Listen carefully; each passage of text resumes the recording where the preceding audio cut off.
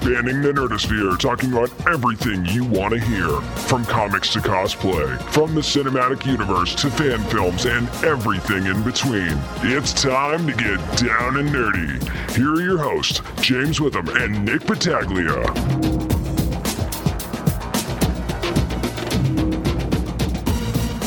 Well, here we are, almost the holiday season on episode 92 of the Down and Nerdy podcast, where we are guaranteed 100% Star Wars The Force Awakens spoiler free. Yeah, I'm actually just looking at this bag in front of me right now that you've presented in front of me. It's a Spider-Man gift bag, and what the fuck is in it? Oh, we will get to that here in just a second. Okay. By the way, I'm James Witham alongside the Merc with one arm, Nick Battaglia. So yeah, man, Star Wars is out, and well, I want to ask you this question. When are you going to see it? Because I'm probably going to see it Monday, probably like in the morning. The way I see it is this.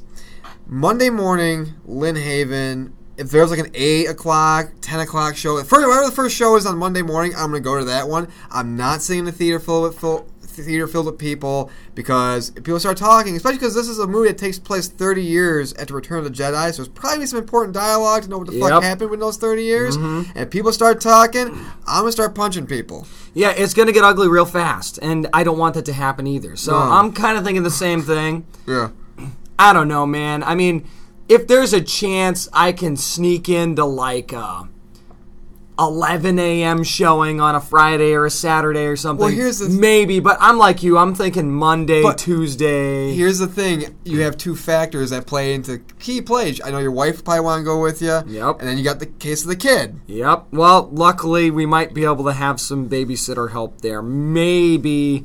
Not making any guarantee. I mean, we haven't even seen the Hunger Games yet. And right. And that's been killing my wife, as anybody who's listened to our show for a while knows. The thing is, like, we're like, oh, we're going to do Hunger Games. It's like, what is with the Hunger Games? Like, when the first part came out, we're like, oh, we're going to review Hunger Games. Okay, then what happens? Trailer comes out, then the movie comes out, then another trailer. Then what happens here? Oh, we're going to review Mark and Jay Part 2. Then a trailer comes out, and another trailer, and then a movie comes out that we got to go see. Yep. And then it just gets buried. It keeps getting pushed back further and further. And by the time we get to Hunger Games, Deadpool will be out in February. It is the inside joke that just won't die. No, I mean, go back and listen to previous shows. We always encourage you to do that. Anything close to a release of Hunger Games, just listen. Your wife and find out. Your wife is probably just sitting in your house at this point, just rocking back and forth with a drink in her hand, like, "Hey, Mitch," just like, "When are they gonna do it?" The odds will never be in your favor. The odds will never be in your favor. Exactly. I mean, I know it's not fair, but I mean, with the kid, it happens. She's sitting in the corner whistling to herself at night.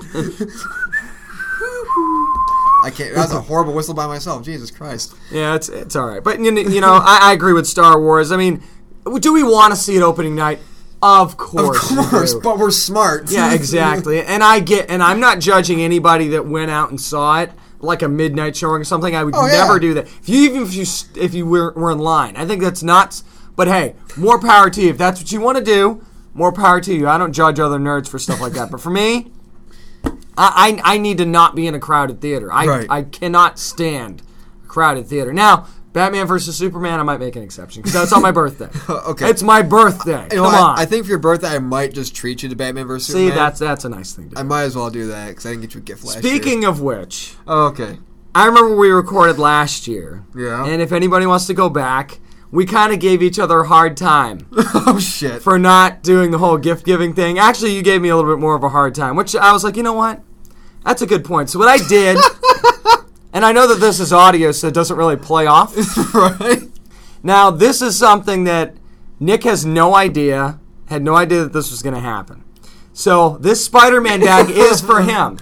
Now, you won't be able to see his reaction. However, you will get to hear his reaction. Right. Because this is my gift to my friend and my colleague and my partner in crime, Nick Battaglia. I feel like an ass because I didn't get you anything. No, it's okay. It's okay. I'm poor, so I mean, shit. Well, you know, I understand. Yes, I used electrical tape on the bag. You dick. Which is because... No, not one, but 3 times. I forgot the tape on the bag, and I didn't want it to be flapping in the breeze. So I said, and I'm outside, so I can't go back in and mess up the baby and the dogs. I'm like, ooh, electrical tape. Okay, so I'm not looking at I'm grabbing. It's soft. Okay. Okay? He's opened the bag. It's a white... He still doesn't really know what white. it is yet. No! Come on! Really? Yes. Oh, my God. I'm gonna fucking cry. Yes. Now, he's getting a little emotional right now, and that's okay. Oh, my God. Because, as anybody who's listened to the show knows, oh my God. We've done appearances, we've done cons, we've become very official as the time's gone on. So I decided it was time for us to get official Down and Nerdy podcast logo shirts. It's the polo shirts, people. We're not talking T-shirts here. Oh, my God. These are official... stitched logo Down and Nerdy podcast shirts. Of course, I got myself one as well. Oh my God! But I did not tell Nick that I was going to do this, but I thought it was time. Now it makes sense because we were talking about, and we're going to. I totally lied. Yes. Oh, we're going to go behind the scenes. We were talking about, and this is true. We were talking about partnerships, and one of them being Loot Crate. And James asked me. He goes, "Hey, if we do sign on with Loot Crate, what shirt do you wear?" So if they send us a shirt or whatever, we can do, you can get whatever size shirt it is. I said I'm a medium.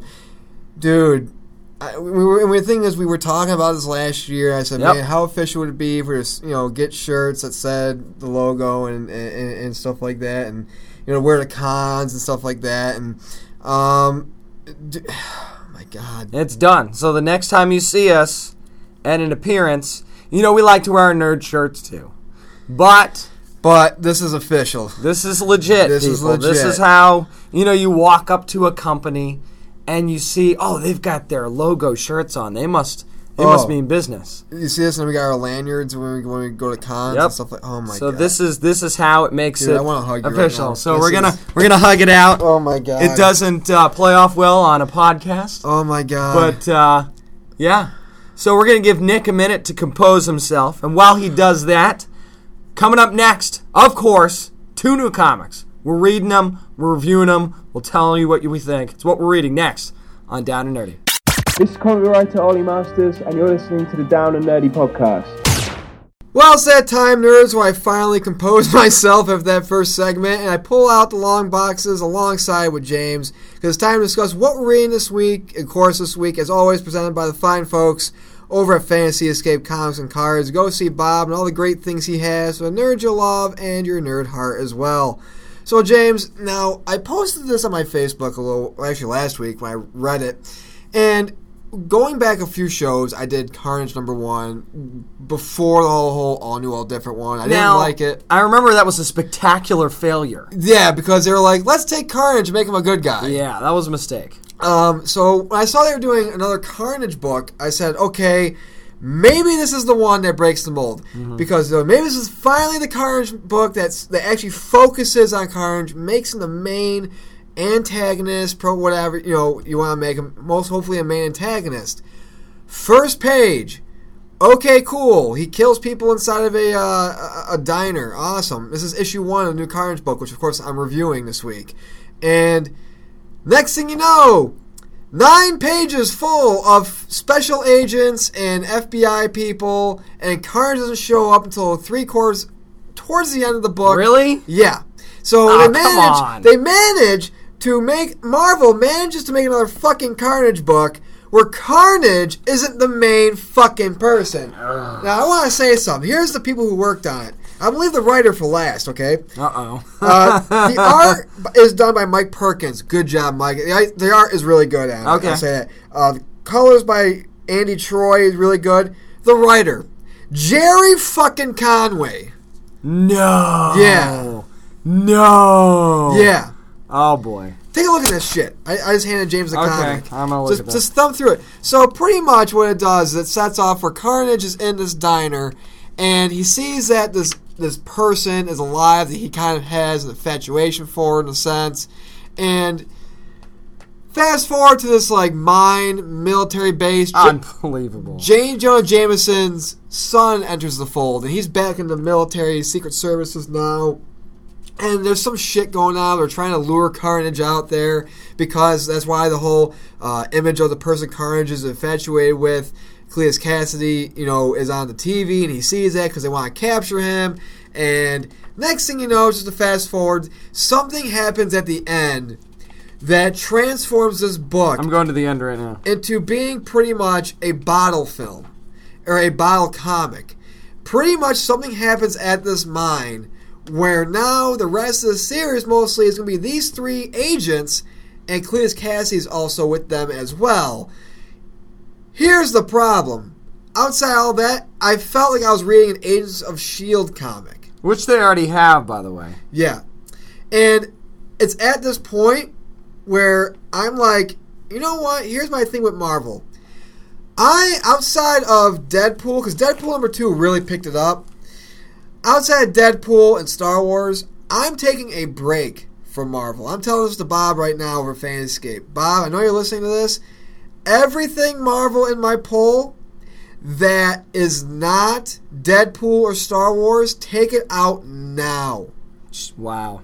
Darth Vader too, by the way. No, I want to keep Darth Vader. Yeah, keep Vader, keep Star Wars, keep Deadpool. Everything else I want dropped from my poll because Marvel, I look at Marvel now like I look at Apple, where Marvel's such a huge name. And, it's always been a huge name, but It's gotten to the point now with the movies and the TV shows. They're top dog, for sure. Well, it's also at that point now with the movies and the TV shows where they're at a point in fandom where a lot of people feel they can't do any wrong. That's what I've been saying that for how long on the show? And they're riding on that. And they've been riding on the fact of let's put these books out that name is Carnage, but we'll make him the secondary character. We'll make him the bad guy. Mm-hmm. We'll focus more on these people, on these agents and stuff like that. The whole all new, all different stuff is not good. Deadpool, I'll say this: if it wasn't for Deadpool number 2 kicking it up a notch, I would have dropped that too. I'll jump in to say that I have been reading Invincible Iron Man, and that has been surprisingly good. Right. So I will say that was good. I know I reviewed Daredevil last week on the show. There was some stuff I liked about it, but again, there were some major issues for me there. So it's like, okay, do I continue with this? Do I give it another issue? And I'll tell you that based on the other stuff that either you've reviewed or I've reviewed, it's giving me hesitation to try other stuff. Like, do I want to try Scarlet Witch? I absolutely do. I almost wanted to review that this week. But I'm like, that's $4. And I don't know. And that's the thing. I don't know. And that's the thing. I mean, I look at this comic, I look at what they're doing. This is a $4 comic. Yeah. This Carnage 1 is a $4 comic. And I got maybe 6 pages of Carnage. Everything else is all the agents. There's like Carnage in the first couple of pages, then it's 9 straight pages of agents. If it was like Carnage versus S.H.I.E.L.D. or versus AIM or something like that way you kind of you go in and okay. Those books worked. Carnage versus X-Force, great 4-part series. Carnage versus Deadpool, awesome 4-part series. Well, who wrote that? Well, though? Cullen Bunn. Yeah, there you go. And the thing is, it's just like I look at this and I'm like. It's just one thing that, like I said, it's Marvel. I gotta take a break from them. And I'm not coming off as a guy who says fuck Marvel. I can't be a guy that says, let me keep Star Wars and anything else, but fuck Marvel. Yeah. It's more Marvel. You're hurting me as a longtime fan. I was a guy who grew up on your books. X-Men got me involved in comics, and I hate seeing what Marvel's become, where I feel like they're putting out not that many good books, or not good books at all, except for maybe like 1 or 2 titles, and they're getting by on their name like Apple does when it comes to tech and stuff like that. And maybe Conway's just not the right guy for Carnage. But I don't dislike Conway, but it's not hard to write a Carnage book. All you gotta do is make sure that you probably got kind of maybe go. Who would be great for this? Frank Miller, I think, would do a good Carnage book. But would he do it though? Probably not. That's the thing. Because Carnage is a very dark character. It needs to be. I mean, this is rated T+. This needs to be like an M to do a proper Carnage book. And make it like that. Make it bloody.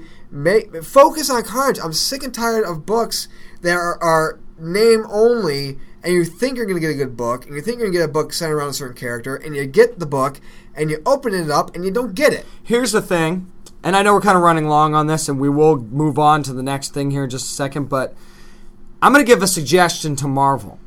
I want Marvel, and this is not a plug, okay? I'm being completely genuine here. I think folks at Marvel need to go pick up some Dark Horse comics. Yeah.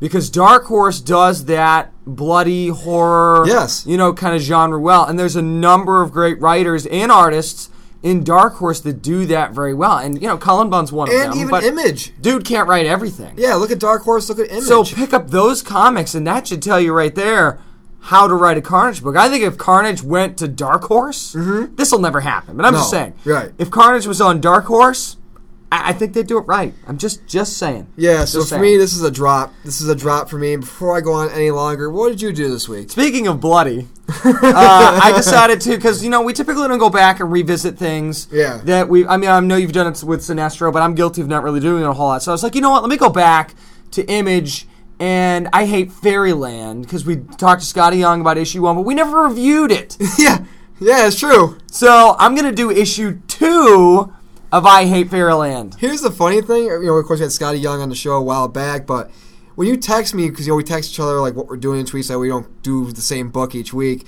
When you said I Hate Fairyland, I'm like, wait, is there an amusement park called Fairyland you hate? I'm like, oh, that's right. There's a comic book series called I Hate Fairyland. Yeah, exactly. I had a thing for a second because the way text is, I'm like, James hates Fairyland. Well, I mean, I know his son likes to watch kids shows. Yeah, but pretty much. Well, that's reason enough right there. Go forward. But, of course, it's done by Scotty Young, writer and artist, who does a fantastic job, especially the art. I mean, it's out of this world. It's killer, the detail. And I mean the little details. Like, remember in issue 1, and this is not a spoiler because it's been out forever. Yeah. Remember the moon that she kind of destroys? Oh, yeah, he was a narrator. In issue 1? Yeah.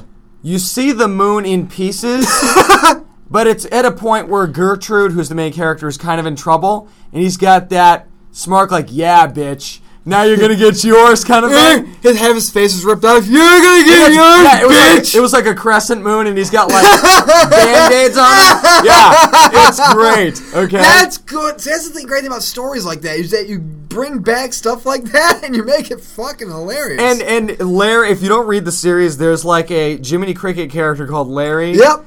Who makes the series because he's a smart ass. He just doesn't care at all, and he just tells it like it is in a very sarcastic way. Yeah, which is fantastic. And there's actually a point in this book, and I'm not going to give away really anything. There's Gertrude does something at the very beginning of the book in a drunken stupor.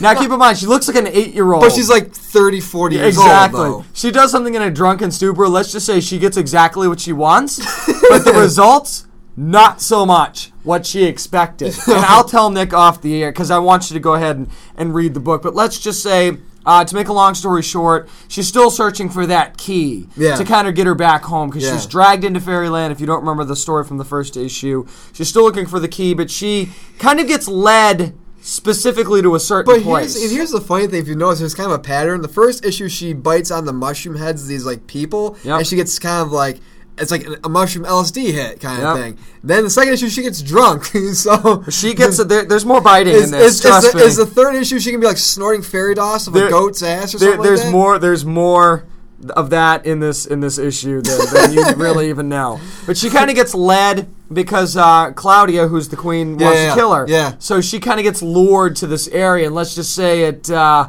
looks bad at the end of issue 2 for Gertrude. I'm going to continue to read the hell out of this book. I love it. It's so different. It's such a cool twist on the classic fairy tale stuff because it's not exactly like the exact fairy tales you would know. Oh, yeah. Like, what was that series that I was reading?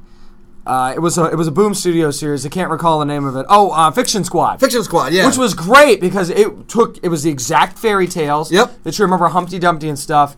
But it turned it on its ear and made it more of a detective story, which was great. But this is kind of a play off that, but it's more adult. It's more hardcore. Scotty Young does such a fantastic job. It's pretty much kind of like if you took like the maturity of South Park and like infused with like early Disney. Absolutely. I mean, it's fantastic. If you haven't read it yet, there's only 2 issues, so go ahead and grab them both wherever your local shop is, digitally, whatever. This is a pull you have to read. I Hate Fairyland. So that's going to do it for this week of What We're Reading. Of course, I did Carnage number 1, and I said it's a drop. Jerry Conway, you let me down. James, you did I Hate Fairyland number 2, and it's a pull for you, so great job by Scotty Young. Come up next, it's This Week in Geektainment. We got 2 trailers this week to talk about, and let's just say we're going to go beyond for one of them. Down Nerdy continues next. This is comic book writer Colin Kelly, and you're listening to the Down and Nerdy Podcast.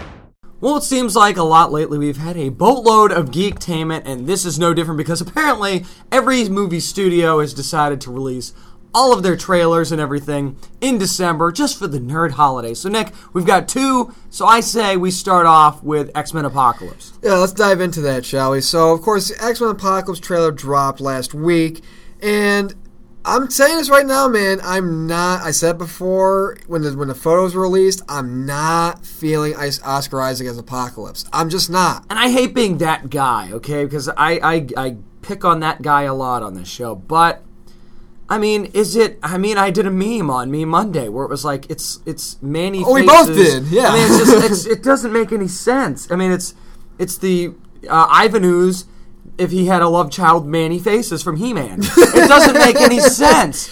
It doesn't look right. Now, I'm not saying that the cartoon animated version looked perfect either. No. But it's what it should have been. Apocalypse, because here's the thing, and this is what I said on Twitter. I said, the problem is X-Men isn't owned by Marvel. So, it's a Fox property now. Apocalypse should have been treated by Fox like Thanos is being treated by Marvel. He is the big danger. Yes. As far as the X-Men universe is concerned. Apocalypse for the X-Men is the dark side. He's their Galactus. He's their Galactus. Yeah. He's their Thanos, kind of thing. That's what he is. I watched this. I got a very Ronan the Accuser feel. I did too. That's exactly how I felt about it. Not that Ronan wasn't badass. But Ronan, though, he's still, you're like, well, yeah. He's still an underling. He was still serving Thanos. So I'm like, okay, Apocalypse is here, but where's the sense of danger? He's like the bad guy in any movie that you know is going to be a threat, but right. you know they'll beat in the end kind of thing. Right, and speaking of Apocalypse, I want to talk about, of course, his power. So, of course, he has the whole mind control thing. I'm going to say this right now. I can understand why Psylocke is part of the Four Horsemen. I can really understand because she has a history with Archangel. I don't understand why Storm and Magneto have to be part of the Magneto Horsemen. Bothers me more than any of them. Yeah. It's like, really? You're going to take Magneto and do because that? The thing is, Magneto and Charles, for the most part, they've worked well together. And it's kind of like, it's just... To me, it's just like... And not that they always should, because Magneto toes that line. But I believe there was a point where Gambit was a part of the Four Horsemen. So, yeah, he was. And I'm like, why not Gambit? Why not say, hey, instead of Magneto, let's have... why can't you... And I understand Bryan Singer loves doing this. He doesn't like sticking to the comics a whole lot. Which is fine. But when it comes to certain characters, you kind of need to stick to the script a little bit. Plot points, too. And I think that one was a major one, because you can't take a character like Magneto, or even Storm... and put them in that position. You're almost weird. Wasting them in that position, I think. Well, yeah, it's I'm going to say this right now. It's the Hawkeye from Avengers kind of thing. Yeah. Where the whole first movie, he was, Except you're not using Hawkeye. Right. You're using Magneto. and Again, Storm. sad face for Hawkeye. We get it. You're not a main Avenger, okay? Get used to it. Right. This is Magneto. And it's Storm. And that's the thing. It's just... I'm going to go into the movie optimistic because, I did like Days of Future Past a little bit. And I didn't like it as much as I loved First Class more. But I liked them both, so I can't complain. I liked them both. Days of Future Past was pretty good. It wasn't like, oh my god, I need to see this again kind of thing. Quicksilver was. Quicksilver was right. Yeah. But again, we got a little bit of scene with Quicksilver in there. Nightcrawler, Nightcrawler looks like he's from a fucking emo band. I will say that Jubilee really looks like that's going to work out. Yeah, Jubilee looks, work out. Of all the characters, Jubilee looks like she's going to be the one that works out. I mean, some of the other ones look good, too. I think Archangel looks good. Yeah. I think that, Jean Grey, she looks Jean Grey, fine. Yeah. I don't have a problem with the looks of a lot of the other characters. Psylocke obviously looks good. But here's it's the thing, roles that they're playing, though. And here's the thing, though, too. They go in time, it looks like, to the 80s or the 70s Yeah, in something this. like it looks like 80s to me. Why not, and this is something that bothers me.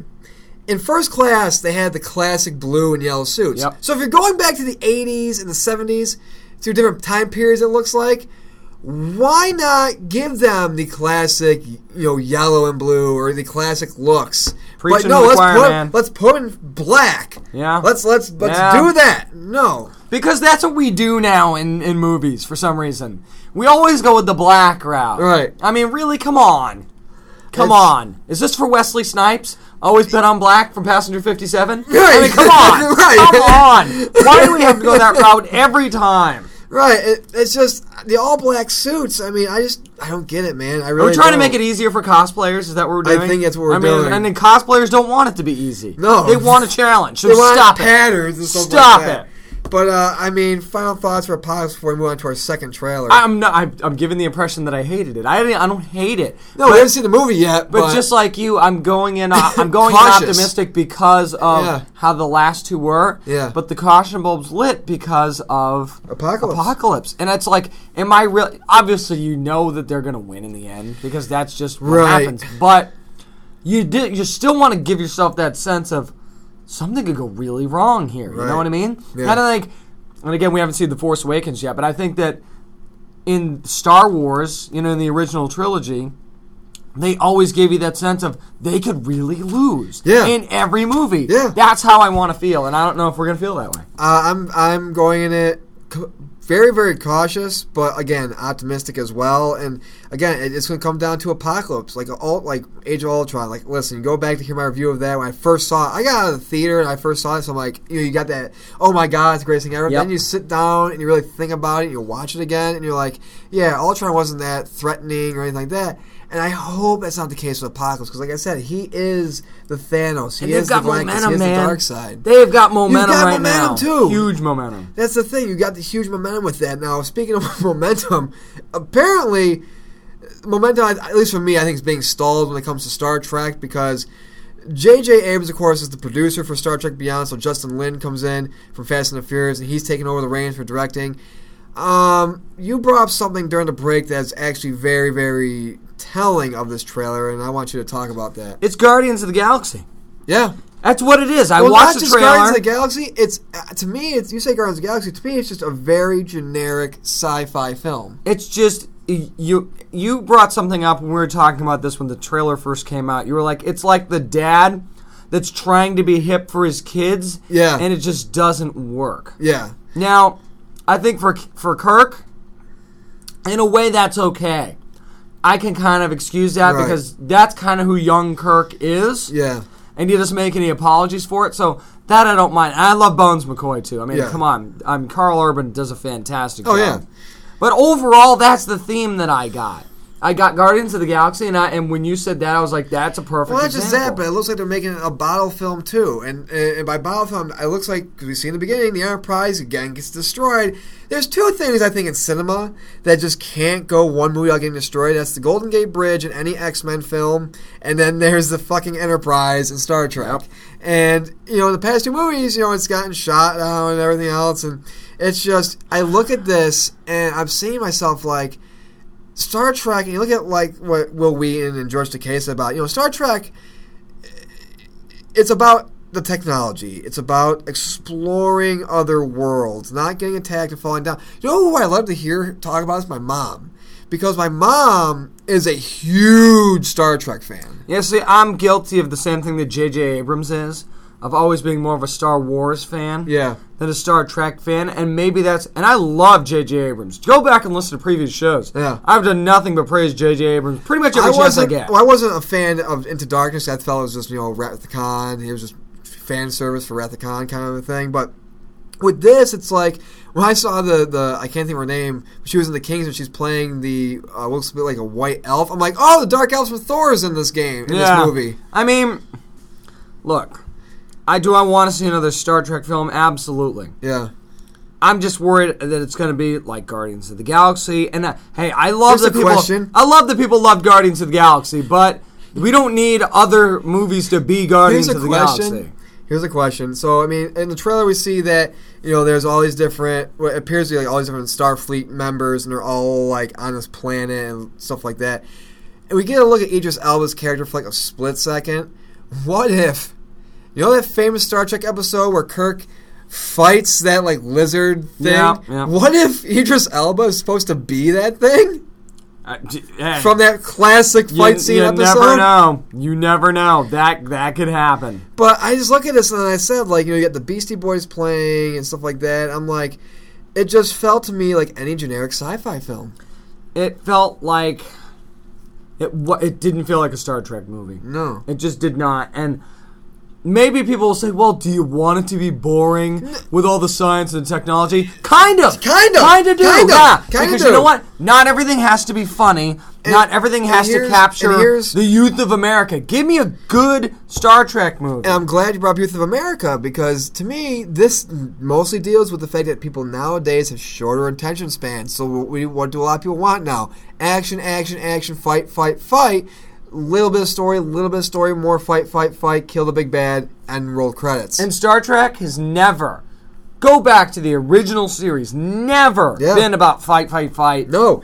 Ever. It's been about exploration. It's about exploration, and you're gonna have some dog fights and some stuff like that. Where the Enterprise probably will get shot down and stuff like that, but mostly that's not after until they come into some sort of exploration. Yeah, and that's fine, because that has to happen every now and then. then. But it looks like in the beginning of the movie, right, the Enterprise is gonna get shot down. Yeah, I mean, I just want. And this is not a knock on J.J. Abrams, because I just feel like, first of all, he's overextended. Mm-hmm.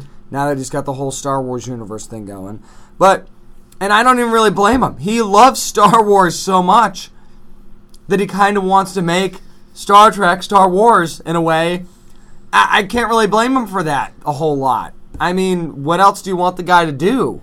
I don't know, man. I don't know.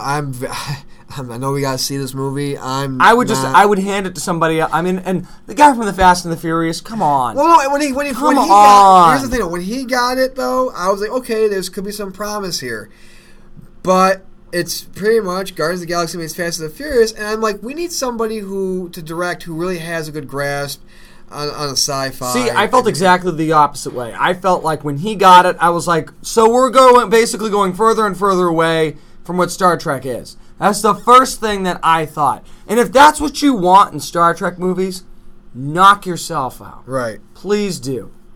I liked the first one. I liked the second one. Nick and I diverge on that a little bit. But I don't want to see it go in this direction. And I love that people love Guardians of the Galaxy. This is Star Trek. It's not Star Wars. It's not Guardians of the Galaxy. It's Star Trek. It's not for everybody, okay? Mm-hmm. Can we just let things not be for everybody now? Yeah. Or do we have to make everything for everybody? And again, really quickly, it's one of those things where we're living in a time now where you need to make, if you're a certain brand of film, if you're like a Star Trek or a Star Wars or whatever, you need to make a certain amount of money, and that's what it is now. I get that, but I love the fact that it looks like DC is with their movies. And this is why I'm making this comparison. It looks like DC is going, you know what? We're making our movies our way.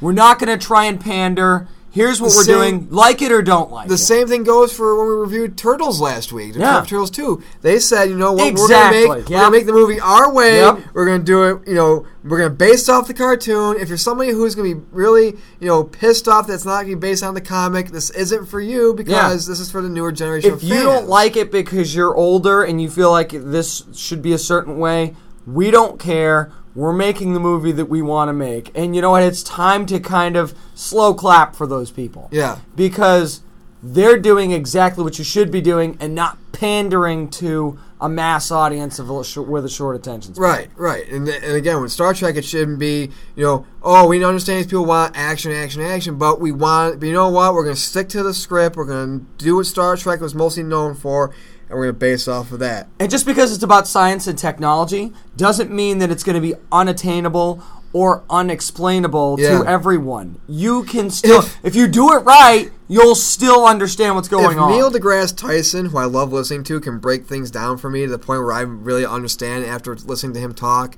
I can have a sense of, oh my God, I know so much more now. I think people can do it with a Star Trek movie. You can movie. make a movie and explain the science within the movie. Yeah. It's doable. It's been done a million times. Exactly. That's going to do it for this week in Geektainment. Coming up next, it's nerd news, and Hideo Kojima has found himself a new home. Where is he going? Find out next on Down and Nerdy. This is Victoria Atkin, the voice of Evie Fry, and you're listening to the Down and Nerdy podcast.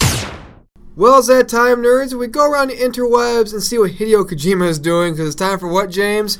Nerd News! And as mentioned, Hideo Kojima, well, let's just say he's found a new home, James. Yep, and it looks like he's leaving Konami for good this time, and what he's going to be doing, there's been some conjecture. It's kind of looking like he's opening up his own company, and he's going to be working with Sony and PlayStation 4 for the first project anyway to kind of develop an exclusive game for them. Exactly. So he founded a new independent game studio called Kojima Productions, which actually has partnered with Sony for its first project, which is a new franchise that Kojima actually said it's going to be slightly more edgier probably than stuff he's usually done before. Of course, the last game he did with Metal Gear Solid 5, The Phantom Pain, I wasn't a big fan of it. I felt that there wasn't a whole lot of story, dealing with it. But, I mean, good for Kojima to finally get out of Konami, because just from everything we've read from the past year about Konami, dude, it's like working in a house of horrors, pretty much. Yeah, I can't imagine that he would have wanted to stay there very long, but I'm just going to say it. People are going to be mad at me. I don't care. Outside of Metal Gear, what's this guy done? Oh, shit! What has he done? Why does everybody make such a huge deal about him? Now, there have been some great Metal Gear games. I'm not saying that they haven't been good. I'm not saying that he hasn't done a very good job with them. But at what point do you worry that dude is a one-trick pony and that he can't... I know he's done other things, so don't jump down my throat, gamers. I know he's done some other stuff, but not to that level. So at what point do you look at this guy and go, okay, is this a slam dunk? Well, by that's any the thing. means? I'm going to say this right now. First of all, he's at James Ace with him on Twitter, Yep. so there you go. Bring it.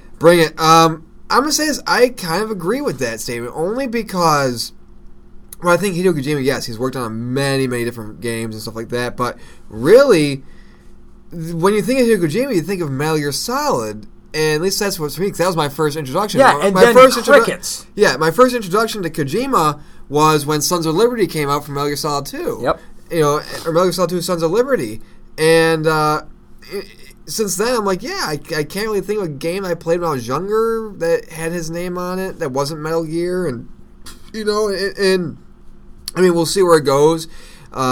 He's been at it for a long time. I mean, he was with Konami, I believe, we're not since saying, 2005. I totally get it. We're not saying he's talentless. What we're saying is that he does have talent. What we're saying is, outside of a certain genre, how limited is he in terms of that? Right, and exactly. And honestly, I think that getting out of Konami and going to Sony and making this partnership kind of thing where the game he's making for Sony is going to be a Sony exclusive. It's not like a time exclusive. It's like an Uncharted, for example, kind of thing is with Naughty Dog.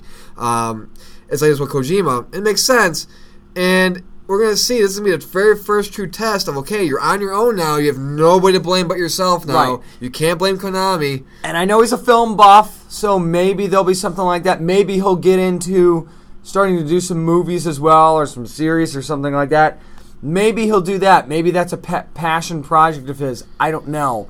But I'm not sure that this is such a slam dunk. But speaking of things we're not sure is a slam dunk, I don't know about this next story. And it has to do with the G.I. Joe franchise, Nick? Yeah, so between Paramount and Hasbro, they've created this new kind of G.I. Joe universe that will join up the characters from Micronauts, Visionaries, Mask, and ROM brands, pretty much. So, being a child of the 80s as you were, you've gone through the 80s, you've lived through this more than I have, explain for us what we should be looking for here with this new deal. Okay, so here's the deal.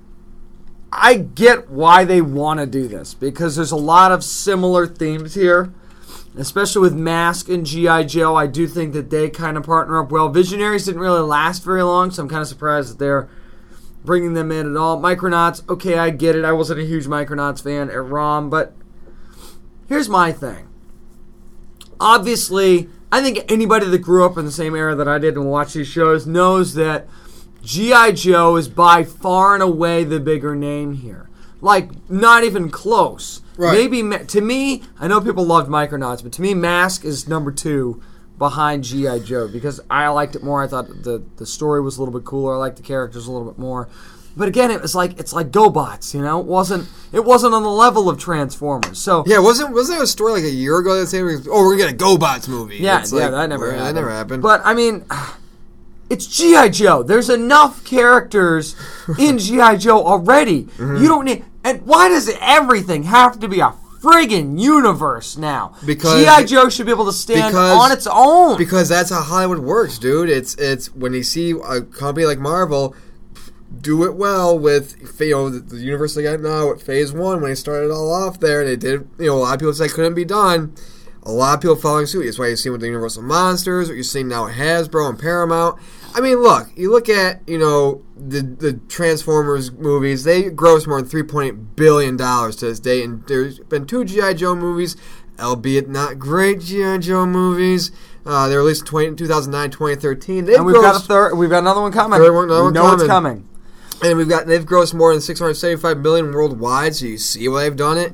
But I look at this and I'm like, yeah, Battleship, a lot of other bad things are coming, probably. What this is Hasbro's way of trying to sell more toys. Oh, of course. For franchises they know that there's no chance in hell would be able to carry a movie on their own. So let's throw them in with G.I. Joe, hope that it works out, and let's see what happens. Remember the Max Steel movie we were supposed to get? Yeah, and it never happened. Studio? Never happened, and probably won't happen now. So you're doing this to try and sell toys, or maybe they want to bring back a Mask animated series or Micronauts or something like that. Maybe they want to do that. I don't know. But to me, this doesn't make any sense. And I know there's other people who are like, well, they kind of have similar themes. Okay, yeah. They have similar themes. That doesn't mean you should put them together. There's already a ton of characters for G.I. Joe and a ton of storyline that they haven't even touched yet. That now you're going to bring in Mask and ROM and Micronauts? No. You don't need to do this. And not everything needs to be a universe. Can we just stop trying to copy Marvel with every little thing now? Gosh. Well, moving on to our last story, James, and dealing with multiple characters. Of course, Michael B. Jordan's played a good amount of characters in his career so far. Of course, The Last Giant Storm. Well, actually, no, last was Creed, I should say. Yep. And he actually did a phenomenal job. Michael B. Jordan, I'll just say this. He's one of those actors where I think within the next 3 to 5 years, he's going to win an Oscar. He's a great actor. He's a really great actor. The thing is, with his acting, it's going to be to that point where he's been Michael B. Jordan a lot for very charismatic and stuff like that, but there's going to be that one role where he really just gets himself, digs deep in, like full-blown Leonardo DiCaprio-esque type, just mindset and everything, and that's going to give him the Oscar. But why are we talking about Michael B. Jordan in Nerd News? Well, he's going to the comic book side and is actually teaming up for a new comic book series called North. Now, North actually is a pretty interesting book. It's actually a series that follows a soldier who recruited into a top secret paramilitary program that modifies his mind to make him like a spy, kind of like a super spy. So, this seems pretty interesting, but it also raises an interesting question. Is this a trend we're going to be seeing? Where we're seeing more people like Jordan and other actors get into comics? Now, one reason why I say yes is this, because to me, acting, when you look at it, it's really freelance. Like, you're under the umbrella of acting with everything you do, but in the end, you're going job to job to job. It's like being a writer and writing for multiple publications. Mm-hmm. So, is this a way for people like Michael B. Jordan to say, you know what?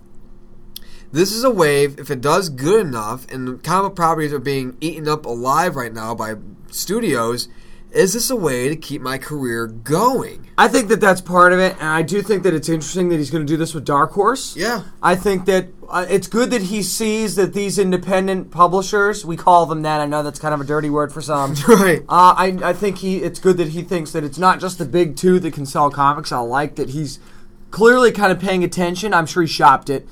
But I'm sure it shows that he's paying attention. I do think that this is a trend, and it might be a safety net to where he's seen that now Dark Horse has that first look deal with Universal, and they've got Harrow County coming up, and they're starting to develop more things, and maybe this is something that he can do in the future. And here's the thing too: this is why it has a lot of positive things going for it. The book North does is because he's teaming up with artists Dennis Cohen and Bill Sienkiewicz. Both Eisner winners. Yep. I mean, hey, you pick the best to work with if you can. So it's good that he's picked. They've gotten a good creative team, and I know Dark Horse is probably working diligently with him on this. But He's not the only one that's done this. Keep in mind, Alyssa Milano's done this with Hacktivist. CM Punk has done it. Yep, you got Noel Clark, who does The Troop. Yep. Has done it as well. He was on Doctor Who. So, this is becoming a trend now. And is this a thing? Are we going to see more actors, actresses start to do this? Are we going to see them try to capitalize on a hot product that is the comic book industry? Well, here's the thing, too, with comics is that what we're seeing a lot in actors now is we're seeing actors after a few years, after a few movies under their belt, start to say, I want to get into directing. And so writing a comic book, I think, is a good way to get into the whole writing of it.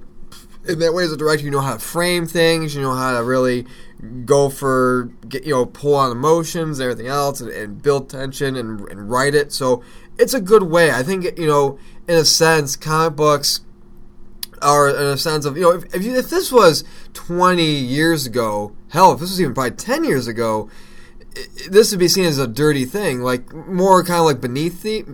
Like if you're I'll say Michael B. Jordan's an A-list actor, I would say. Years ago, this is why we've seen as, probably not by him, but by a lot of people as, comic books, I don't want to write them, they're for kids. Why would I want to do it? But now it's like, oh shit, comic books, a lot of the movies are comic book based, and I like a paycheck, and hey, look at this. I'm gonna name drop, but it's not our fault. We're friends with this guy, Mark Millar, our friend Mark Millar. Okay, issue 2 of Huck just came out this week. Before issue 1 came out, the rights for Huck got picked up. Yep. And Mark Millar is a great writer, and he's a good friend of ours. But it just goes to show, man, that there is potential when you're an actor or whomever and you're writing a comic property.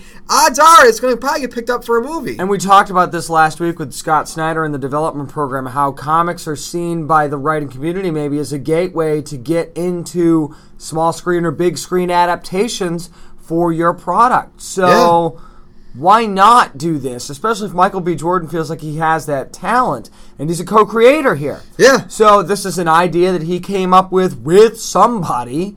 So obviously if he feels like he has that talent, it's something he wants to do, why not try to do it with comics? Exactly. And the thing I want to touch on too with this is when you look at what he's doing, this is a smart move. And this is a smart move, and I'll tell you why. The last time we saw him in a comic book property was Fantastic Four. Yeah. This is a way for him to say, you know what? Wash his hands of it, pretty much in a sense. And say, you know what? I am more than just this failed Johnny Storm, Fantastic Four movie. I'm more than this. I'm going to go out there and show you and get your trust back that, hey, I have what it takes to make a good book. Plus, how many times have we talked about making your own opportunities? Yeah. And not that he needs to, because like you said, he's an A-list actor. Or if he's not, he's right there on the cusp of being one.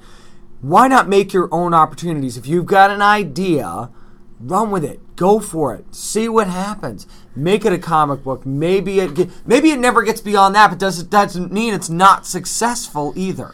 Exactly, man. But I mean, look at it this way: they have 2 issues already in the can right now, which is a great thing. It's gonna come out next year, and hey, we're only a couple weeks away from 2016. So, that's right. Of course, I think one of us on the show we have to review this. And Joss Whedon's got another book coming out from right. Dark Horse in 2016 too. So it's gonna be the year of Dark Horse. Dark Horse, look out! By the way, I do want to say this. Thank you, Dark Horse, for actually a little bit behind the curtain here. I want to thank Dark Horse. I posted a picture up on our Facebook page, facebook.com/downnerdy, about a week ago.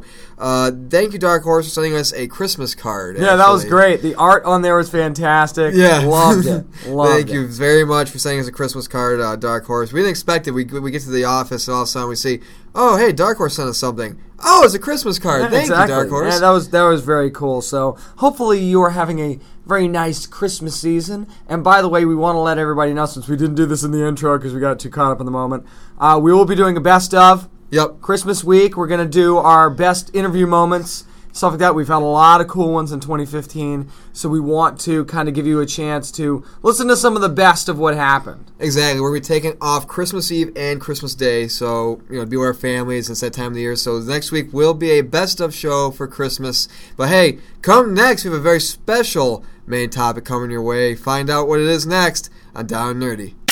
Hi, this is David Hale from Superdog. You're listening to the Down and Nerdy podcast.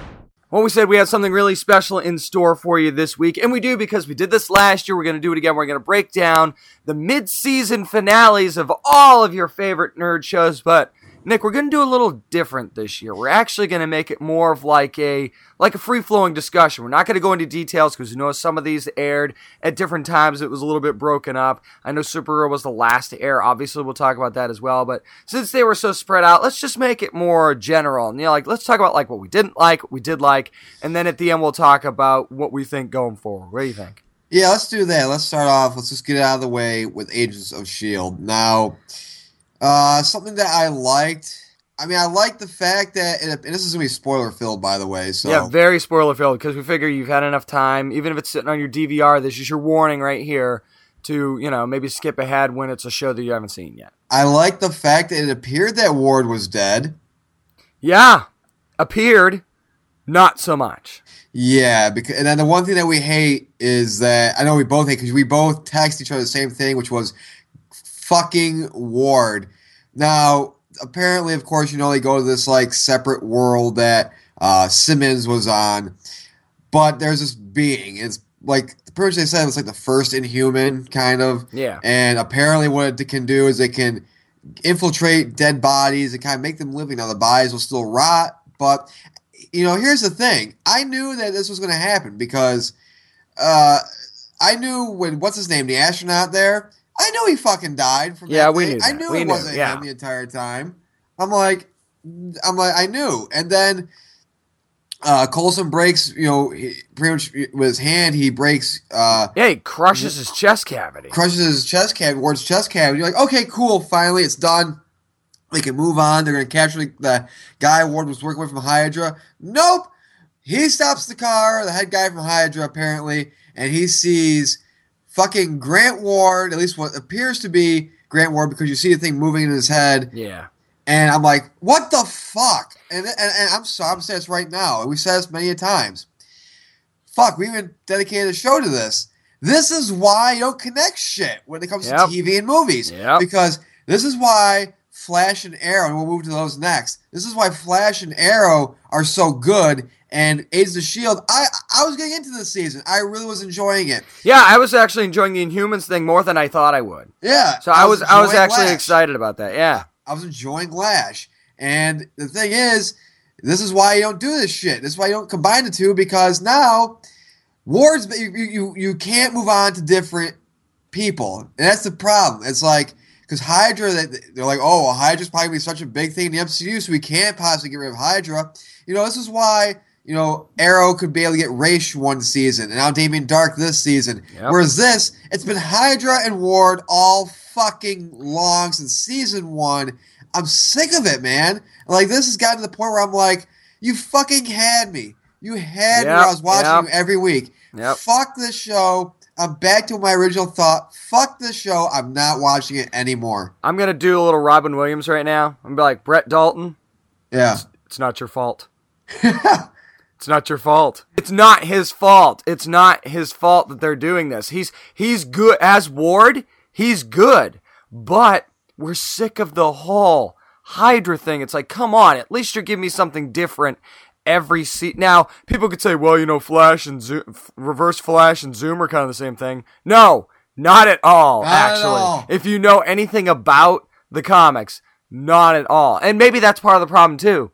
There is no precedent for this at all in the comics, really. Now, there doesn't have to be. We talked about that earlier. You don't have to go completely with the comics. But there's no the reason I'm saying that is there's no justifiable reason to keep this going as long as they have. We're season 3 now? Season 3, yeah. Isn't it time to move on to something else? And with the Inhumans and everything that happened with Daisy's mother and everything and her father, it almost felt like they were going to kind of turn that corner, right? And they were going to do more Inhuman stuff. Yep. Here's the fucking problem. Inhumans doesn't come out till 2019 or 2018 or where the fuck it comes out. And they're like, oh, we got to prolong the Inhumans thing for as long as we can because we had to have that one jumping off point, just like with Age of Ultron, where Coulson will say something and then it'll just lead into Age of Ultron or whatever the movie would be. And it's like, this bothers me because it's like, this whole time you could be like, hey, AIM is out there. Other shit is out there, but nope. We got to stick with Hydra. We got to stick with Grant Ward. And it's, like I said, dude, it just fucking kills me. It just shows. It's like that one ex that you just can't get over, even though they've been like, you just can't get over them, even though they cheated on you and they treated you like shit a little bit. And they just cock tease you the entire way, in the entire relationship. You're like, you know what, maybe this will change. And you finally see some change in them. And then one night you catch them again and they're back to their old tricks. And you're like, you can't move on. Like, you really can't. They've got AIM, like you said. They've got the Illuminati. They've still got Inhuman stuff that they could still explore through the show. I mean, there's just so many things that they could do. It's just, like I said, it's like that. It's like that one person who can't stop talking about their ex. And I mean, now they're going to have to tie into Civil War at some point because that's kind of what they've been doing. And I think I said this on a previous show. This dampens my excitement for Agent Carter now. Yeah. Because the same people that complain about Gotham, and we'll get to Gotham, of course, a little bit later on as well, the same people that complain about Gotham and how they wish it was this, I wish Agent Carter was more about, like, the origins of S.H.I.E.L.D. Yeah. And maybe it kind of is, but if that's the case, this is the slowest origin story ever. Right. Like, ever. Right, exactly. And that's what it's going to be. It's going to be another, I think with Agent Carter, it might be another slow season because Peggy Carter apparently is in Civil War. And, Right. So, and I know they're going to bring Madam Mask in at some point in Agent Carter, but it's like, that's really early. Yeah. I think. So what are you going to do with that? Since you brought it up, let's talk about Flash now. And, listen, I know people are saying, well, Harrison Wells, and Zoom, same thing. It's like, yes, you understand that this Flash, most of his enemies are mostly speedsters. However, personality-wise, they're fucking different. Zoom, I don't care what you say. Reverse Flash did not carry Barry's broken body across fucking Central City and put him on display for everybody to see. No, this is a sense of doom that I was talking about earlier, where it's like he could actually lose. He could did anybody think that Oliver Queen was going to die when he fought Ra's last season? No, but he did. It was that shock factor, and you actually kind of get the sense that Zoom could take out Barry. Right. So it's very, very different. They've kicked it up a notch. But can I just say one thing about this finale? Mark Hamill is my freaking hero. I know, right? This guy, oh my God, to be such a chameleon. Yeah. To be able to do such a great job with Luke Skywalker, such a great job as the Joker, and now the Trickster. I want a season of the Trickster, and I know I'll never get it in a million years. I want it so bad because every time he's been on the show, I can't take my eyes off the screen because it's so great. Oh, exactly, man. And again, you see, I love the whole, and this is the thing, this is what's smart about Flash, is that they use the different wormholes and stuff like that. Yep. To suck up all those bombs, with Weather Wizard and Trickster appearance created. And it was really creepy. I want to say this was probably one of the most creepiest things ever. And I mean, with the dolls when they were going at Patty on the Flash. Yeah, that was creepy. When they go in the I love how when they go in the toy factory and they have all these dreidels that are like bombs that are spinning near them. That's what I meant. There you go. Yeah. That was pretty creepy. Yeah, the dreidels and Hamill's singing and. They're like, okay, we can't step over them because they're pressure censored and stuff like that. And so Barry has to move his arms fast. They have to fly out of there. There was so much emotion though in this finale. Well, it was like the feels were everywhere. Well, I think that what they did was they finally made Patty I think the strongest character that she needs to be in this one. Yeah, they gave her and I'm gonna say this right now. They treated her in this episode instead of just more in the love interest and Joe's partner from time to time. It appears to look like. I mean, she's his partner, but we don't really see them together a lot. Yeah. It's always like she's coming up to him or whatever. But anyways, this one they gave her conflict, and that conflict was so good. And they gave her depth. Yeah. Too. That was great. They gave her a different side because they made her goofball to be compatible with Barry, and I totally understand that. I don't have a problem with that. But what they gave her was they gave her another level. And in doing so, they gave their relationship another level, even though she still doesn't know. But I got to tell you right now, man, when Wally West walked up to that door, ooh, yeah, and Joe's standing right there, I was choked up. And if you weren't choked up, I mean, I don't know, man. Maybe you need to check your pulse or something, because that was an emotional moment right there. So here's the thing: when do you think we're going to see Wally West become Flash, if at all? Well, I don't know if they're going to do the whole thing where they wait until the whole Crisis event where Barry disappears / dies or whatever. But what they need to establish at some point, and I know that they will do this based on past history, we need to find out how he gets involved in the Speed Force and how he gets that power in the first place. So it'll be very interesting. And I'm still going to go with the whole, there's a chance that Harrison Wells is in some way his real father or something like that. I know that that's crazy. I'm sorry. I can't let that go. That's maybe somehow how it happens. Or it's somehow Zoom or something. And I still think that, Henry Allen, Earth 2 Henry Allen is Zoom. I think we're still going to go with that, right? We're still cool with that? Okay. But what if, but you bring up a great point. What if Earth 2 Wally West is Zoom? Ooh, that's another good point. Because they could basically do whatever they want to do. They've clearly done that. And here's the thing, too. Zoom is very, very fast. We both know that. Oh, yeah. What if he has the ability to be two places at once? What if this entire time he was born Earth 1 and somehow maybe discovered Earth 2 or something like that? And it kind of goes between the two Earths, and pretty much. That would be diabolical. And this is his way of getting in and infiltrating the Star Labs crew. If they made Wally West Zoom, that would be diabolical.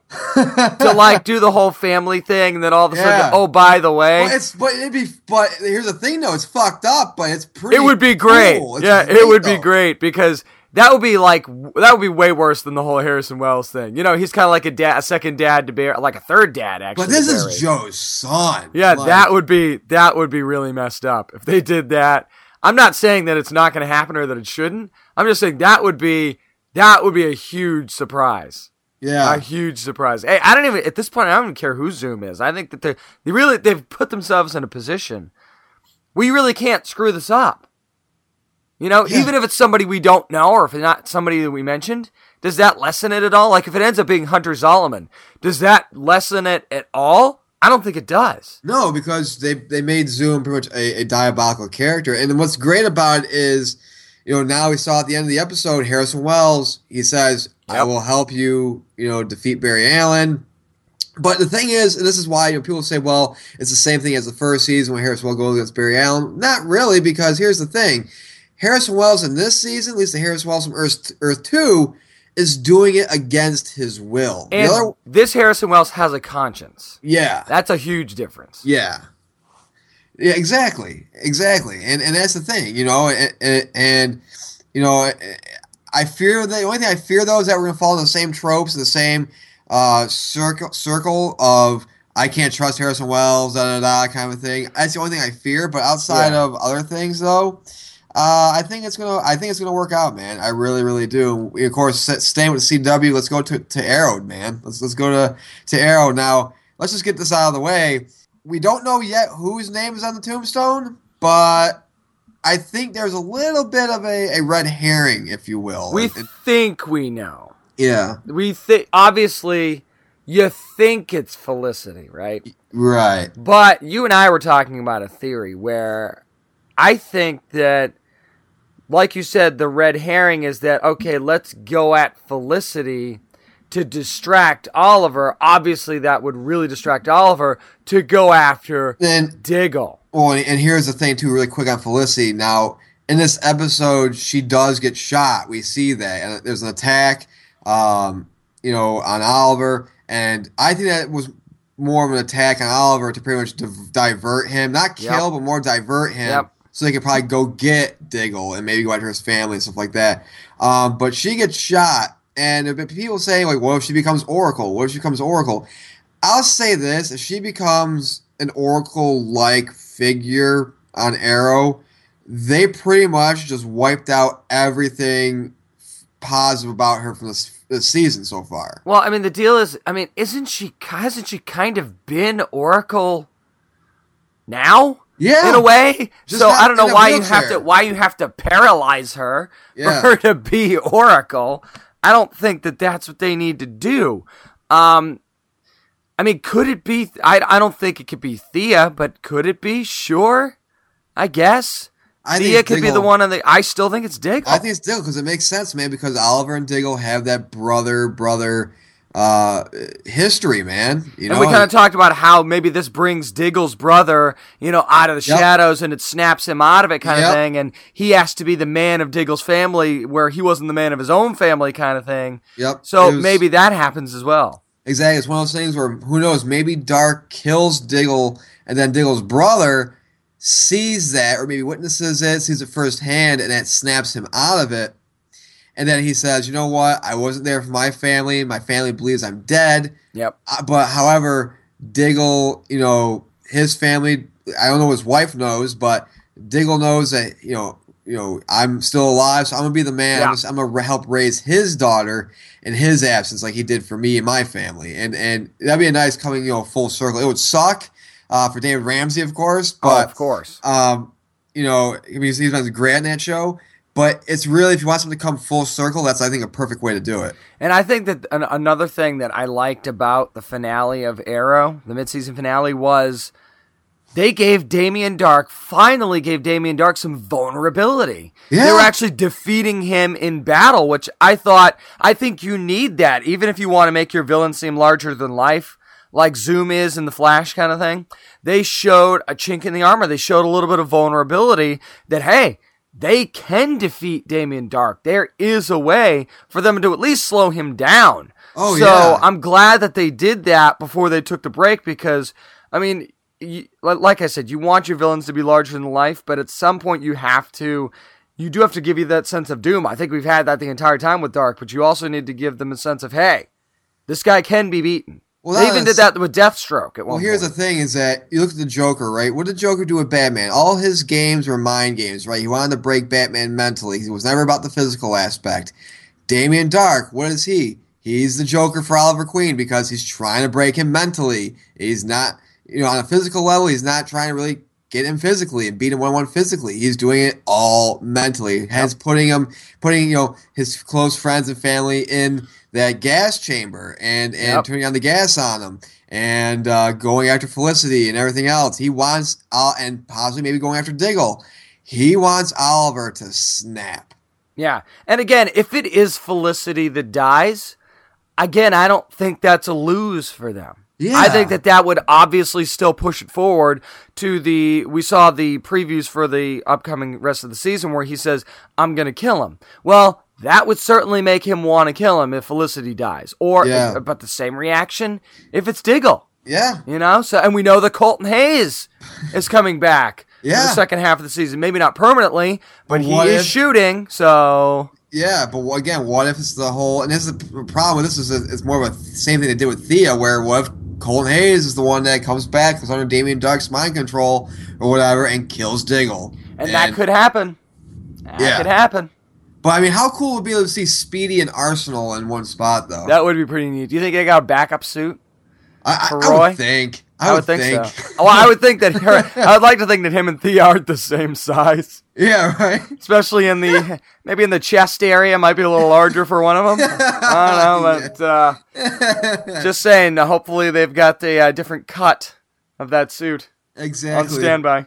Exactly, but I think that when you look at this, man, I mean, it was a good show. It was a really, really, really good show. Let's just stay with the DC route. Let's go to Supergirl.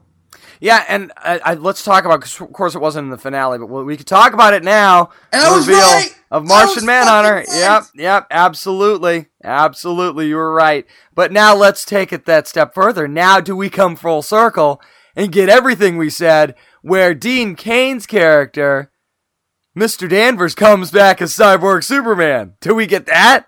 That's a possibility. It's kind of funny because he was Superman in the 90s, so to see him be Cyborg Superman if he came back.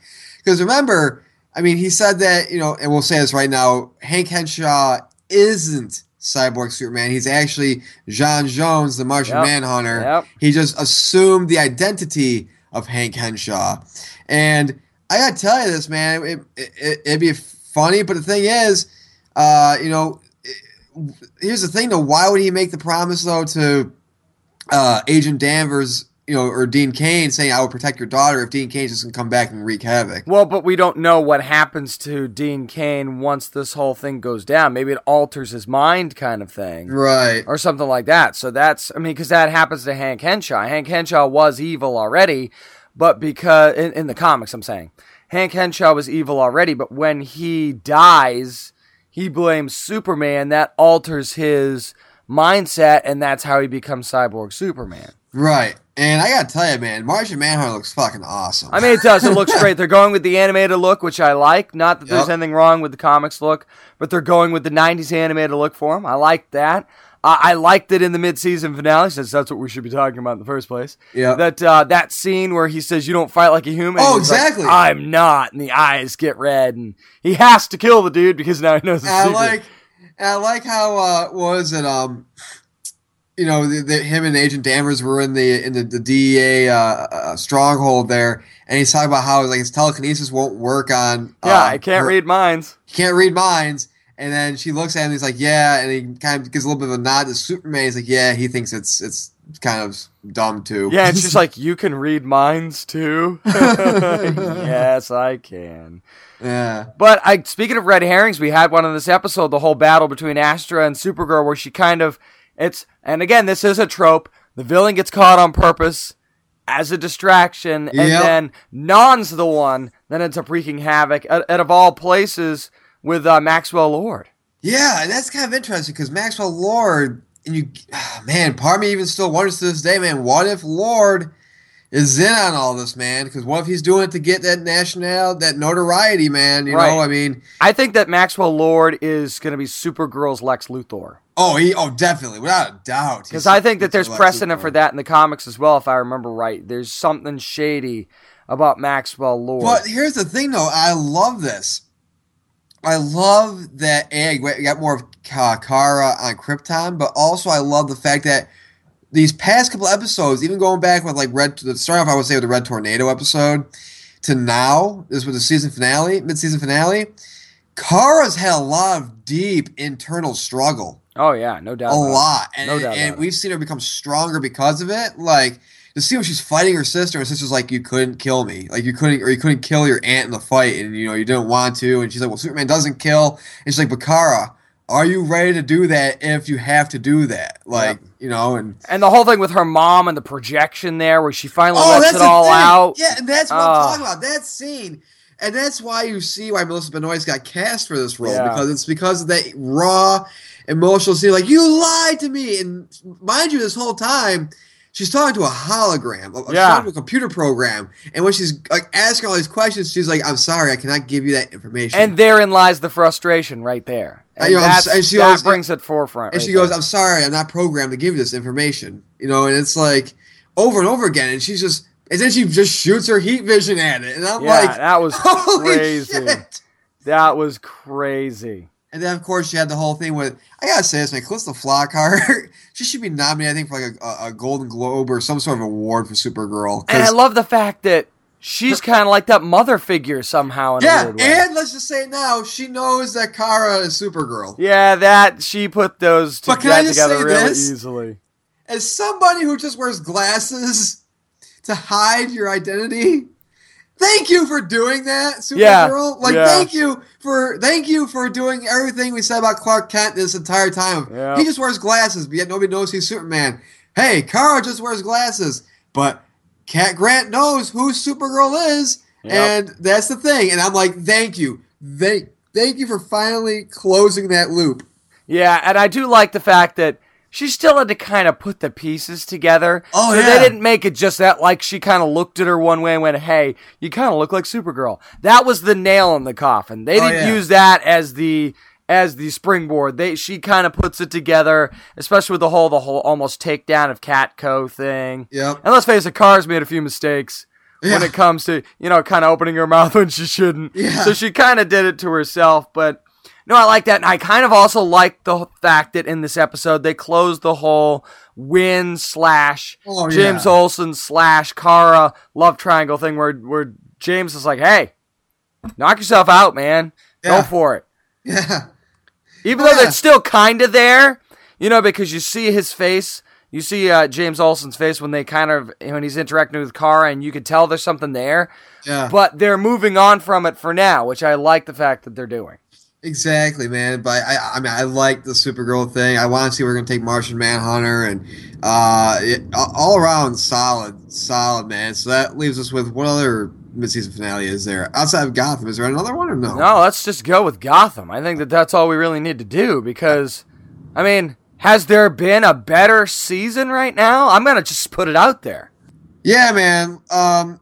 This just shows why I love Penguin so much. that last scene. Yeah. That last scene, and we finally see James Gordon fucking go over.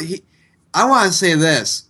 James Gordon pulling the bullet in Gallivant is pretty much Fox taking James Gordon and putting him over that line that Batman never crossed. Yeah, it's another level for James Gordon, and maybe this is where he really starts to become the hardened commissioner, James Gordon, and this is what's going to probably push Dr. Tompkins away because we know that doesn't last. Right. Based on comics, we know that doesn't last, so maybe this is the thing that starts to push them away, where he starts to get hardened. And he said, and the theme of the last few episodes has been Gotham is different. This city's different. I can't just walk away, and so on and so forth. They've really pushed that out there in these last several episodes. Like the whole thing where he's got a choice. She's pregnant. He can get in the car and take off with her, or he can go after Gallivant and go save Bruce. Right. And he chooses the city over his pregnant girlfriend. But mind you, I like how they did it because in real life, he did knock her up in real life. Yeah. I like how they brought Maria Baracarian's pregnancy into the forefront and actually create a way for her to take some time off and enjoy being pregnant. And but it's that choice where he's like, I'm going to save Bruce because in a sense, saving Bruce equals what? Saving Gotham. Right, exactly, because he's the last son of Gotham, kind of, if you want to put that in quotes. By the way, go ahead. Can we just say, whenever you need to take down like an Order of the Brotherhood or whatever, some big order, whenever you team up with somebody, you don't need a fucking car. You'll walk the entire goddamn way to the fucking place. That was great. That was great. It was like Tombstone, where Wyatt Earp's guys are walking up to the OK Corral ready for a showdown. I loved that. He's going to storm in like a boss and take down the Order. I loved that. I know, right? And, of course, and one thing I like, too, is we saw, Tigress pretty much say, call her brother Theo Gallivant out on his horse shit and saying, like, man, you're going to, excommunicate your niece? And she's like, that's fucked up. And she calls him a fraud and just says, fuck this. And her and Silver get away. And it was really great. And Selena as well. Yeah, Think about that. Maybe there's going to be, I think there's going to be a little bit of mentorship there with Tigress and Selena, maybe. Yeah. Think about that. This is like pre-Catwoman here, so. Yeah, man. And that's the thing, too, is, who knows? We'll see. But, man, I love that they brought in the whole, thing with Gallivant and it felt right. I know people say, well, Gotham's cartoony and all this other stuff. It's a good show. And is there overacting in it? Sure. But they're supposed to be. Yeah. I think there's a reason for that. Like Michael Chiklis has been amazing. Yeah. On the show. Oh yeah. Oh, he's been fantastic. That's gonna be another thing. Is like, is there gonna be a point where maybe not he die, but maybe he does something against Gordon that causes Gordon to try to go after him and rise in the ranks. Could be. Because I doubt that Chiklis is like, yeah, I've only been on a job for a couple months. I'm going to leave and go somewhere else. Yeah, I don't think that's going to happen. But or maybe here's the thing. Maybe this is even better. Maybe he goes to Gordon at some point and says, you know what? This is your city, not mine. This is clearly your city. I'm going to go save another city. You take this one. Right. Like, instead of doing a whole, well, he's corrupt, or we have to take him down, maybe it's the whole, respectful changing of the guard kind of thing. I think that would be a cool way to do it. Yeah, exactly, man. I mean, I love this show. I love the way they took it with this mid-season finale. And coming up next, man, we got Mr. Freeze coming his way. So what do you think about that? When they gave a little bit of a teaser towards the end of the episode with Freeze. I love the look. I really do, especially since it's like an origin look. Obviously, just like anything else, it's going to evolve a little bit, I think. I love the look, and I love the fact that we're going to explore that a little bit further, especially this early on. And people could say, oh, it's too early to bring in Mr. Freeze. Well, not just that. It's not. Not just that, but they're saying, oh, he looks like Captain Cold. Dude, it's version 1 Freeze. You're not going to expect him to walk on with the whole fishbowl look, right? Yeah, like, he does not. And keep in mind, if he did, that would be too soon because you're pushing his character forward to a point where he needs that suit. He doesn't need it yet. And it could be right now at the point where his wife Nora could be just getting sick. Where I think she's still alive in Gotham. He's still alive. She's probably just getting sick, and he hasn't put her in suspended animation. But it's that point where that's what I think it is. I think it's where they left it off. I think it was with Victor Freeze pretty much. Realizing I have to do this to save my wife, and he says, I'm going to make this suit like a makeshift suit. Kind of like we saw, what was it, Firefly? Yeah. That evolved. And how she made the suit and everything like that, and went to that. I think that's what it's going to be like with Freeze. Yep. And we can just tell that this rest of the season, he's going to be the big bad because the whole Gotham logo and everything's all frozen over. And we also have to keep in mind that Galavan's body goes to the research facility. Yes! I almost forgot about that. Underneath Wayne Enterprises. I almost forgot about that. Let's keep that in mind, too. Oh, that's right. And they said Doctor Strange. I forgot. Hugo Strange is going to make it. Here's the thing. I think Freeze is going to be the main... He's going to be the antagonist. Outward. Yeah. He's going to be the outward antagonist, where Freeze is going to be the behind... I mean, not Freeze, I'm sorry. Hugo Strange is going to be the behind-the-scenes... Here's what you don't know that's going on. Yeah. And maybe that's going to be something that Bruce Wayne will find out about.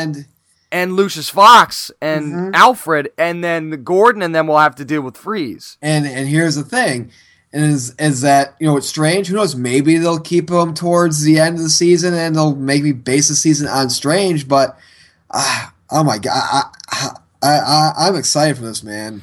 I mean, can we just agree now, since, we're getting ready to wrap it up here, can we just say now, can we agree that out of all these shows, probably Gotham #1, right? Gotham, I think, had the best mid-season finale, I think. I think overall, Gotham has been the best, most consistent show this season so far. Well, outside of Flash. But yeah, I would put Gotham right up there with Flash, and I think that that's saying something. Oh, yeah, definitely. And that's going to do it for this week's edition of the Down Nerdy Podcast. As always, we're always on Facebook at facebook.com/Down Nerdy, on Twitter at DownNerdy757. I'm at Merc with one arm, Mr. Witham. I'm at James Ace Witham. Don't forget, online as well, downandnerdypodcast.com. You want to find out what's going on with this week's show. You want to find out what we did in Nerd News. We give you a little blurbs about it. Find out about it. If we have a guest, you can find out how to get more information about that guest in the comic or the show that we're talking about on there. You can go to the This Week section. Plus, we review 2 new comics every week on our website. You can find out what else Nick is reading, what else I'm reading. Go up there. Now, this coming week's going to be a little different. Of course, it's going to be Christmas, Nick. So we're going to do our best of interviews this week. The best interview moments. We'll have that going up probably about Christmas Eve is when that'll go up. Yeah, I'll probably try to have it maybe about 5 p.m. Christmas Eve or maybe 8 p.m., one of the two. But it will go up at around between 5 and 8 p.m. on Christmas Eve. It's a little different than our usual plan. Yeah, and like I said, next week we're taking off Christmas Eve and Christmas Day. We'll be back on that Friday. But yeah, again, we're gonna do our best of, and I mean, we looked at we counted up all the interviews we did. We had 29, 30 interviews, something like that. So there's gonna be a lot to choose from. So we're still trying to pick and choose what segments we want. And now not everybody's going to be in it. We will say that. It's not going to be like a 3-hour long show, so don't worry about that. No, it's just going to be the best of moments. And yes, we will review Star Wars The Force Awakens on our next new episode, coming up, episode 93. We will have our review of Star Wars The Force Awakens. And plus, the reason why we're doing that, again, next week's our Christmas show, but also when we do our Star Wars thing, it'll be 2 weeks since the movies come out. So by then, everybody's seen it, so we can do a spoiler thing, and people won't flip out on us. Exactly. But again, I want to quickly bring up the website, downnerdypodcast.com. James, as you mentioned, we did 2 new written reviews this week. I, of course, did Brooklyn Animal Control from IDW, which I loved. I really, really loved. It's actually headed to USA Network. It's a TV series. But go read my review. What'd you do this week? I did Ninjak number 10 from Valiant. It was the jumping off point of the Operation Deadside arc that they're doing. So you can find out what I thought about that. All right, so again, hit up our website, hit up our Amazon store, sign up for Amazon Prime, help the show out. And I just want to quickly say that, I actually posted the picture of the shirt, and people are asking me where they can get one. We'll talk about maybe getting some T-shirts or something that people can buy. We'll figure that out. We'll figure it out. Don't worry. Yeah, we'll figure it out. But as always, I leave you with this. Practice safe comic book reading. Always bag and board your comics.